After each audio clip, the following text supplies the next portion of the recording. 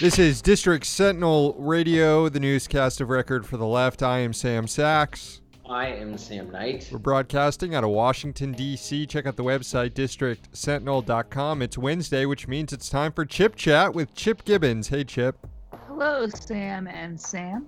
Hello. Chip is a journalist. He's also the policy director over at Defending Rights and Dissent, an excellent organization, though when he's on our show, he speaks only on his own behalf. He's also the host of the podcast Still Spying. We'll get into that a little bit later. So the topic this week, not exactly a happy topic, another downer. The Trump Justice Department is moving ahead with some more federal executions, 2 scheduled for this week, which would bring the number of people that the government has executed this year to 10. That's the highest number of federal executions in a single year since the fucking 1800s, since 1896. This is not getting all that much attention because the administration is also engaged in an attempt to stay in power despite the election results and start a war with Iran and all sorts of stuff. But this is really disturbing things that are happening at the Justice Department in this final 2 months or so of the Trump administration. Chip, your thoughts? Yeah, I mean, it's really, really disturbing. I believe we spoke about the federal executions once before when they resumed, and it's such an unusual thing. I mean, federal executions are historically very, very rare. Before Trump took power, the last federal execution had been 17 years ago in 2003. When we document executions, people usually put them in 2 categories: post the return of the death penalty in the late 70s and pre that return of the death penalty, because in the 70s the Supreme Court strikes down the death penalty as being unconstitutional. There's actually for once not majority support for the death penalty, and it seems like it's on its way out. There's this huge right-wing backlash though to courts striking down the death penalty, and like popular opinion for the death penalty soars. They bring it back, but put in place all of these constitutional requirements to make it more difficult to execute people perversely. There's actually a huge uptick in executions in the decades after this. If you look at sort of the number of executions per year in like the states in like the decade before they get rid of the death penalty, it's like very low compared to what happens afterwards. The states just go on this orgy of killing as the death penalty becomes this sort of right-wing faux populist issue. And so in the post-Gregg era, though, only 3 people had ever been executed by the federal government, all, I believe, under George W. Bush.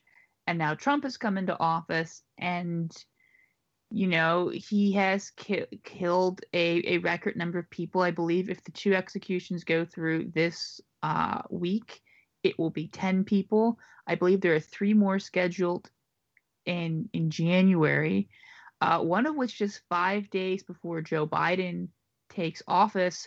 Though I would note that Joe Biden is partially to blame here because he was involved in the crime bill that dramatically expanded the federal death penalty in the 90s. After the Supreme Court throws the death penalty out in the 70s, all of the federal death sentences that carry the death penalty, that's removed. And then in the 90s, there's a bill to go back and restore the death penalty with sort of the new Supreme Court standards. So Joe Biden, ironically, has a bit of a role here since he was involved in the crime bill that that made this possible. So, I mean, and that's also another reason why there are sort of an unprecedented level of federal executions right now, is because I mean, between 72 and the late 80s, there's no federal death penalty at all.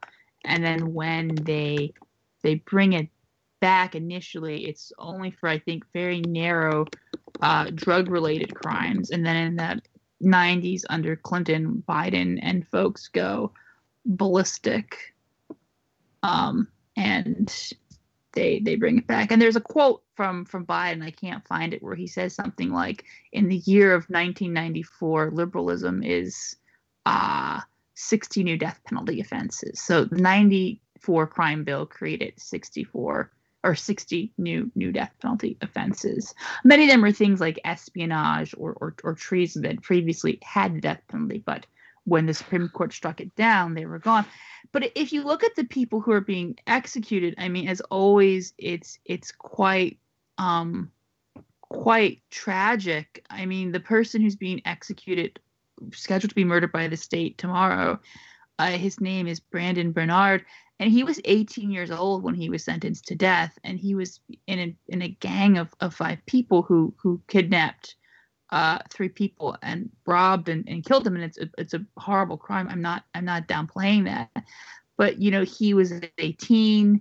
He didn't plot the crime, and he didn't even pull the trigger. He's an accomplice. And the person who did pull the trigger, did kill them, actually has already been murdered by the state, and the other people involved were all minors, and therefore were not eligible for the death penalty. And I believe Kim Kardashian has been speaking out on his behalf, trying to get clemency from Donald Trump, because, I mean, this person has led a very exemplary life while in jail. It's pretty clear they're not the person they were at 18. And, you know, like I said, On top of that, 5 of the 9 jurors who sentenced Bernard to die say that he no longer should be executed, and the prosecutor who defended the death sentence on appeal has since said that she does not think that, she said, quote, executing Brandon would be a terrible stain on the nation's honor. Yeah, and Alan Dershowitz has been talking to Kim Kardashian. That's not helping our case. No, but I mean, Dersh has a direct line to Trump. Yeah.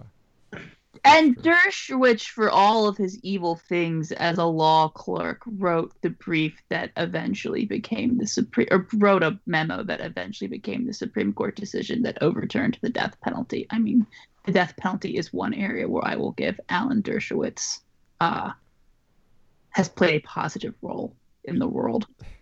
And then the day after the Brandon Bernard execution is scheduled, there's another execution scheduled of a man who his lawyers are arguing right now that he is intellectually disabled. He was found guilty of murdering his own daughter. Again, obviously a terrible crime. But yeah, like I said, he might not have fully been aware of what he was doing because of his mental state, his mental capacity. Yeah, DOJ wants to kill him too. And speaking of mental capacities, I mean, in January, one of the people scheduled for execution is Lisa Montgomery, who'll be, I believe, only the 4th woman ever executed by the federal government, and be a grim milestone in her own case. And a group of independent UN experts, including the Special Rapporteur on torture, the Special Rapporteur on arbitrary executions, the Special Rapporteur, I believe, on gender violence, have all come out and called for her sentence to be commuted because she was subjected to repeated physical abuse and rape as a child. And she clearly had mental illness that her attorneys did not adequately present to the jury. I mean, she committed a really graphic and heinous crime, but she's clearly a very disturbed individual. So, I mean, and this is who ends up on death row, right? It's trying to figure out. The man scheduled to die on December 11th is named Alfred Bourgeois. Yeah. trying to figure out what the goal here is, because you look at the Trump administration's final moves, and when it comes to Iran, you can look at that and say, oh, well, this is an attempt to sabotage the incoming Biden administration to prevent a new nuclear deal from being implemented. If you can raise the tension with Iran high enough before you leave office, you can sabotage all that stuff. You're looking at the Trump administration's actions when it comes to the election and casting doubt. Well, the goal there is to stay in power as long as possible, or at least set up a 2024 run by claiming you were cheated out of it in 2020. What is the realpolitik goal here of resuming executions, especially rushing all these at the end? The only thing I can come up with is just bloodlust. That Barr, the Justice Department, and whether Trump cares or not, he's just letting it happen. They want to execute some people, and this is their chance to do it. I mean, Trump cares, right? He took out a full-page ad in the New York papers after the horrible sexual assault in Central Park, for which 5 innocent people were convicted, with the headline, "Give us back our death penalty, give us back our police," which is language that goes very much in line with this sort of right-wing populist law and order agenda that takes off in the late 60s, really consolidates in the 80s under Reagan, and then by the 90s you have people like Bill Clinton and Joe Biden champion it.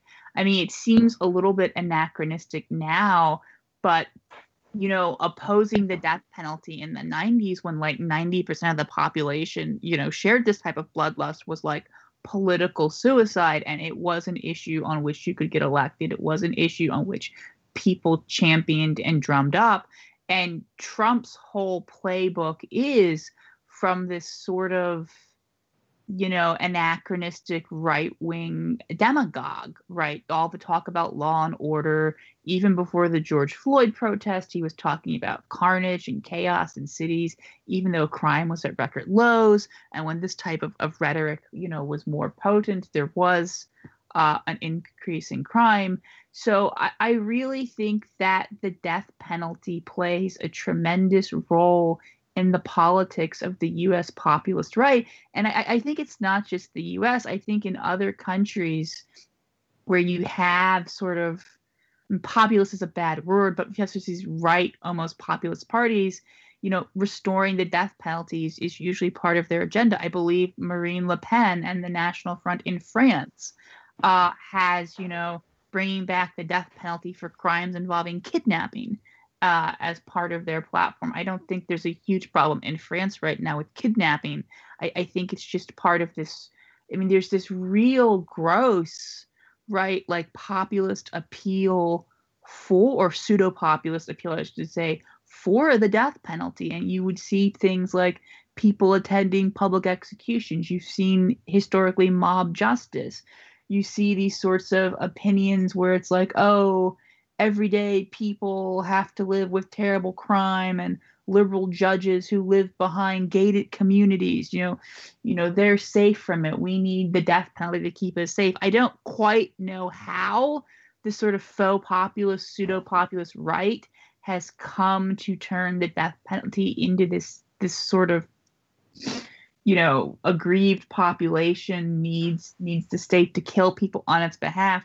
But there was an interesting book a few years ago, a decade ago, I don't have any sense of time, called, I believe, Governing Through Crime, which sort of makes the argument that, you know, the state is able to develop a constituency of people who sort of use this rhetoric that crime is sort of a zero-sum game. So if you have rights for defendants, that's rights taken away from non-criminals, and that's obviously very coded.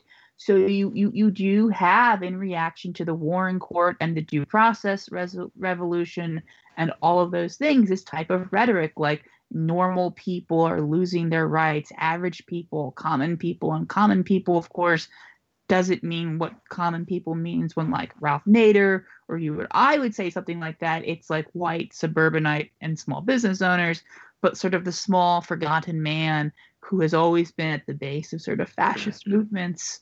Small forgotten man in quotation marks. Please note that, listeners. And that's a huge part of this. And the final equation of this is that we are in a pandemic, and we are bringing back the death penalty in a pandemic. And the result of this is that these executions are spreading COVID. It came out on earlier this week that at least 20% of the Bureau of Prison execution team that took place in the Orlando Hall execution contracted COVID, as did Orlando Hall's spiritual advisor. Right, these are super spreader events. Yeah, that's the other thing about it, is of all the times to resume this stuff, you're doing it during a pandemic that's putting even more people at risk, preventing a lot of these individuals on death row from having regular access to their attorneys. Yeah, it's just Trump wants to be the president who does executions, right? He was really excited about Singapore having the death penalty for drugs. Thanks to Clinton, there is a death penalty for like really high-level drug trafficking in this country. It's not even listed, I believe, on the Justice Department website. And Sessions wrote that memo about that. I mean, just bringing back the death penalty has been a huge part of Trump's persona. It's part of the persona of ghoulish people like Sessions and Barr. And they're not going to let a pandemic get in their way. And in spite of all of their law and order rhetoric, and they care about police and prison guards and this and that, I mean, they're actually putting the prison staff at risk to have basically murder as a stunt, murder as a political stunt. And it sort of shows the hollowness and hypocrisy of this sort of brand of right-wing law and order politics. Ultimately, right-wing thought, conservative thought has, what I think this shows is that conservative thought hasn't really changed since the 17th century, when Thomas Hobbes said that the state of nature is nothing else but a mere war of all against all.